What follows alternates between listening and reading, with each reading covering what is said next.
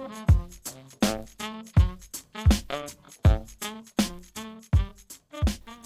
everyone, welcome to the MIT Podcast. I'm Giuseppe Santamaria, the photographer behind Men in This Town and editor of MIT Magazine.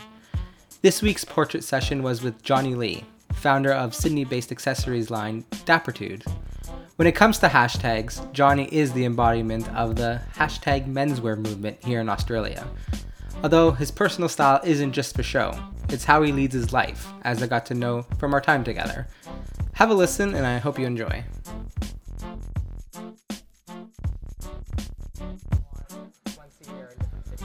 Planning, yes. Yeah, in the books. So having all that to plan, I mean, what does your average day look like? I think I'm actually pretty good with time management. I don't know, maybe because I'm a bit lazy, I don't know. But like when I was working, I used to do, so I wake up, I'm quite a snoozer, so I snooze around 5 to 10 times. Oh God. Supposed to wake up at 7:30, but I'll probably wake up at like 8, and then I'll rush out the door, wear my suit.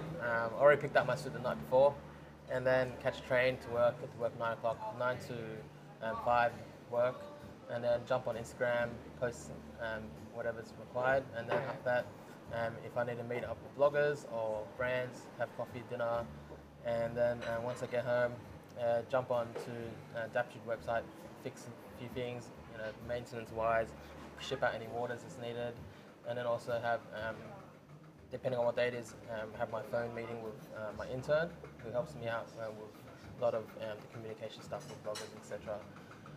And then... Because you also do a lot of shoots kind of for social, with yourself, so that goes on. Oh, well, that was only recently, I think. Yeah. Probably in the past year, because Dappertude's been running for 2.5 years now. So in the past year, because like I met with a friend, a high school friend, and he's a brand strategist, and he's like, people like to recognize a brand, but they want to know the person behind it. So I was like, well, I'm not like the best looking guy. He's like, don't worry, it doesn't matter, People want to know confidence, they want to know who you are. That's exactly. right. So I was like to my photographer, I was like, how about we start doing a few more shoots with me in it, just to show the actual person behind the brand, and that's how it kind of started. And then, I don't mind it, but my missus is like, you're not really a model, That's a low blow. She's like, you're not a model, you're chubby and stuff, Look at Sam Wines, look at him, oh my God, he's so hot. You're more relatable though Yeah, to I know, everyone else. That's the thing. It's like, you need more diversity of people out there, especially on the internet circuit. It's like and more I think average. people, not even to say average, but people, it's like not model. You're done with looking at models. They're everywhere. It's like people just want to see someone they could kind of relate to a little bit more. I think, personally. It's one of the reasons why I even kind of do these kind of talks and these podcasts, and just to kind of get to know the average kind of person, see what they're up to, and see what they're doing in life. So enjoy it. So what do you, actually, go back a little bit to your style. Yes. What was life like growing up? Did you have someone that, was your father into clothing at all, your mother, or how did your interest in fashion kind of come to be? Well, for fashion, I think it'll be a few different things. Yeah. One would be the people that I hang around with. So after high school... Or what was your style like during high school? Was there... I had no style. No? I was I think I'll spend $50 at JJ's and buy a few t-shirts and just rip jeans, whatever. I didn't really have that sense of fashion back then. Yeah. Whatever was the cool kid was wearing, then I'll probably wear. If it was just Nike sneakers or some $10 shorts, whatever, Because actually probably $5 back then. Yeah, absolutely. Yeah, but after high school, when I started meeting more people, because in high school I was only with that group of people, my high school friends. And once I came out, started working. Did you wear uniforms in high school here? Yes. Yeah. So that was even less of a... there's you didn't have no opportunity. Chance. Only on weekends as well. And then on weekends, it's either all Asian kids go tutoring or go play piano or something. So you're just in uniform the whole time. Yeah, pretty much. And once high school finished, came out to meet everyone, all these new faces and stuff. That's when my fashion started to kind of improve a bit, I'll say.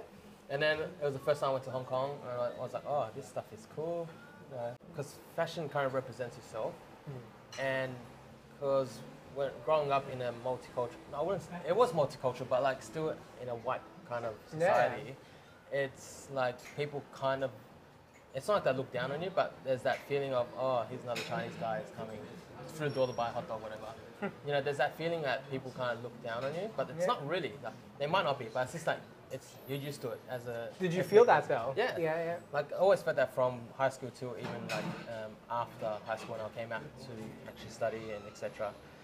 And then I think that's when deep down I wanted to be different, like but not in a ethical way, in maybe a stylish way. And so that's when I started looking into, not really looking to buy, I discovered all these different brands which Australians wouldn't wear. Because I wanted to be that person people kind of looked up to, because before I was being looked down.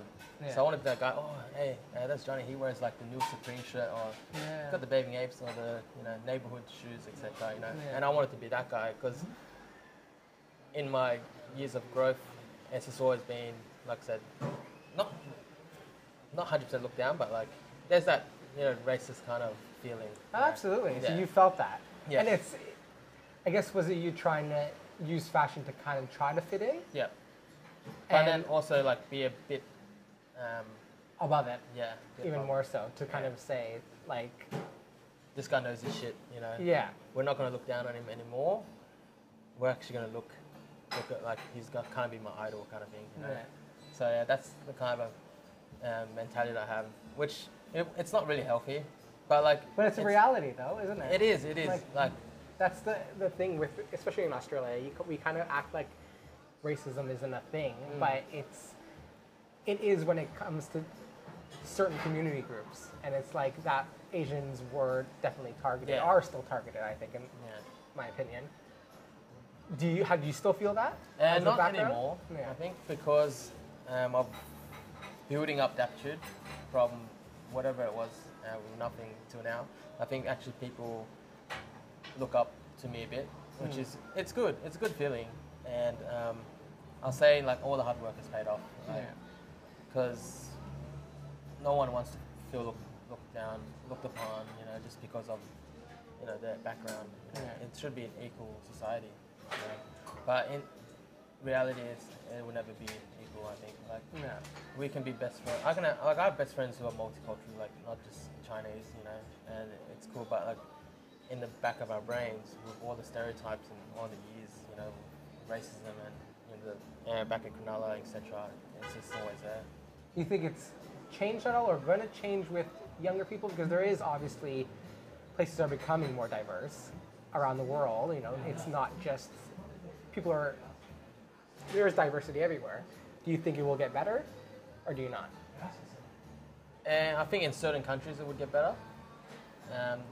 The more multicultural, like, is it called first world countries? Not the third. Like, I'm not saying China's third world, but like China itself is still a lot to learn. They still kind of are racist towards Westerners or anyone that's non-Chinese.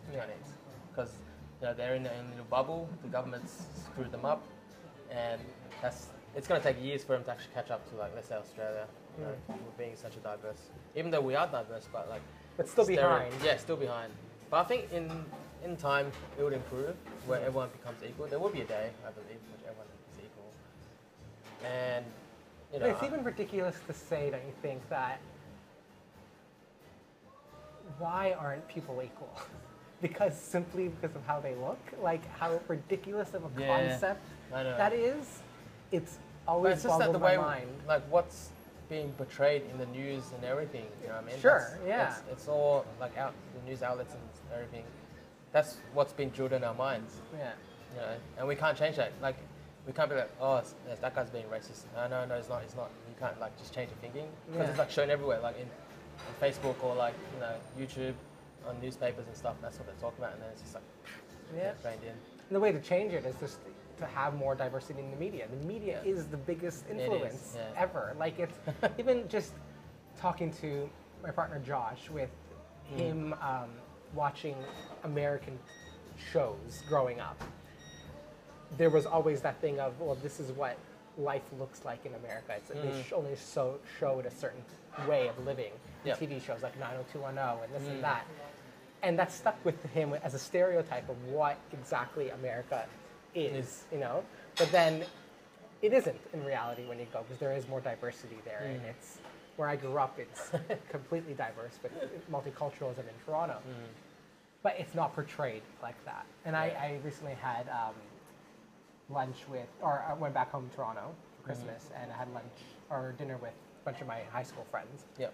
And one of my closest friends at the time when we were younger, Valerie, she's Filipino. And she even said growing up in high school, she thought she was the only Filipino that she knew outside, like there were no teachers that were ethnic at all. They were all just white teachers. Okay. And there were other Filipino students, but not necessarily someone to look up to. You know, she wouldn't see it on TV. She wouldn't see it anywhere else. Where I kind of thought, well, at least it's very multicultural with all of my peers. So I never kind of looked at it that way. When I came here, I saw all white people. And it was like, where's the diversity here, you know? So I think that's slowly changing with people kind of seeing it like YouTube. Is that like a perfect example where you're seeing younger people kind of representing everyone that's kind of around, and you can find someone you can relate to a little bit more. So if YouTube is the future of media, it's heading in the right direction at least. It is. You know, traditional It's media. doing the right thing. Yeah. And I think that's people taking a hold of it and doing it themselves and not relying on traditional forms of media, which it's a good thing. I think things are changing slowly. It'll take time. I But you think have the to do next it generation. yourself, isn't it? You have to do it. You have to take like hold any of it. change, you got to do it yourself before you tell someone else to do it. Yeah. And you just have to lead by example. And it's not necessarily preaching anything. Just do it yourself, and that's it. That's why, exactly like why I dress up. Like I can't be selling something which I don't use myself, or like represent it. Like I'm not gonna go, I'm gonna sell you these pocket squares, but I'm wearing shorts and thongs. Yeah, right. It doesn't make sense. Yeah. Like that. And for you, did you want to represent what a gentleman is like, no matter what your ethnic background is? It's just that's what you're promoting. Ethnic background is just a thing. When in fashion, people don't care if you're black or Asian or whatever. Style represents you, and that's what want to. That's what you're respected by. And that's what style means to you in the end. It's just representing the insides, kind of what you're all about, and what you represent. Yeah, similar to that. Yeah, very, very cool. So what do you see for the future of yourself and I guess even your business? Where do you see it going? Myself. Would you want kids? You're getting married, you said? Yeah, so definitely would have kids. I've already told my missus we're going to have a boy and a girl. I very planned right there. Actually, I wouldn't mind 2 girls. Yeah. But she wants a boy, so I was like, okay. I can see you with 2 girls. Yeah, I don't mind 2 girls because girls are in the end, they're more caring. Not saying that guys aren't, but they're more than guys, And more innocent. I want someone to look after me when I'm old. Yeah. So yeah, but girls are, because I've never had a sister. I've only got a brother. Yeah. So I've never really experienced what growing up with a girl would be like stuff. Yeah. And I know they're quite different to boys. Boys are quite troublesome. Yeah. I have my family's all boys, so it's just I know it all. And then for Daptudes, I do hope that one day, I do have a few things, ideas which I want to kind of implement for Daptude in the next coming years. One thing would definitely to make it into a worldwide brand, and also be known for the events. And then so you are primarily targeting right now just Australia, so you want to kind of go about that. I want to exceed Australia and go worldwide, but it's definitely going to be a long trip.